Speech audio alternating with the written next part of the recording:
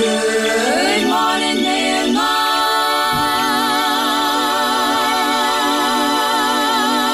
At 7:40, that means it's time for the Mayor's Daily Briefing.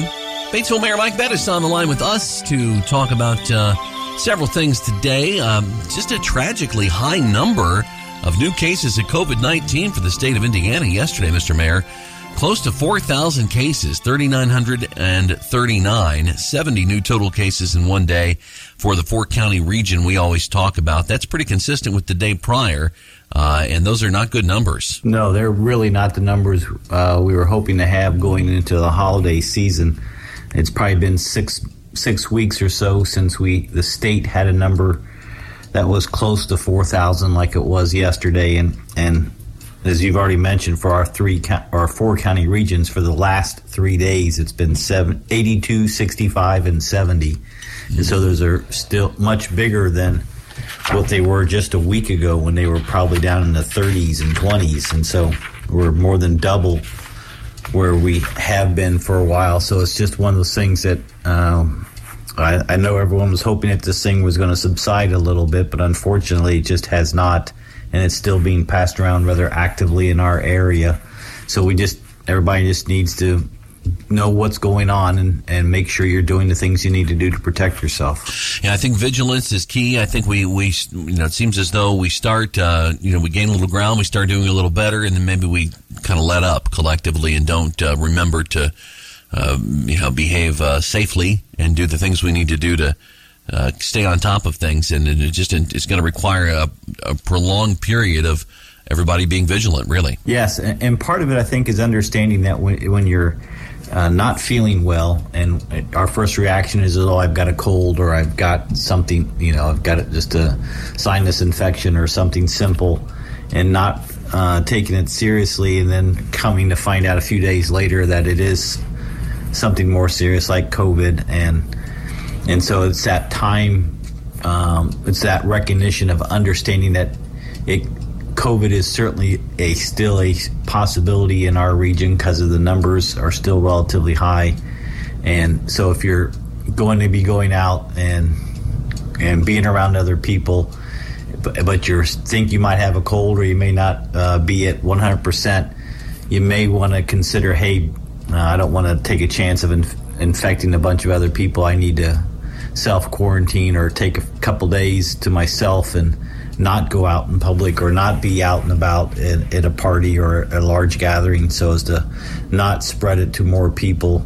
I know that's not what people want to hear, certainly going into Thanksgiving, but it's one of those things that if you're not feeling well and you say, oh, heck, I'm going to go out anyway, and you pass it to a bunch of people, that's really not fair to everyone else, and certainly not to other family members who may get it from you and then unknowingly and just make matters worse. So just be careful about what you're doing and think about if you start feeling some of the symptoms, give yourself a chance to make sure go get tested and find out if it is COVID or not before you start going out and being around a lot of other people. Yeah, and right now the forecast for Thanksgiving Day, of course, it's a ways away. It could change, but it says it's going to be in the 50s. So, you could throw a space heater in the garage or the sun porch and spread the family out a little more than you normally would. It might be a good way to proceed on that too, if you're going to be together. A flu shot is always a good thing, helps keep you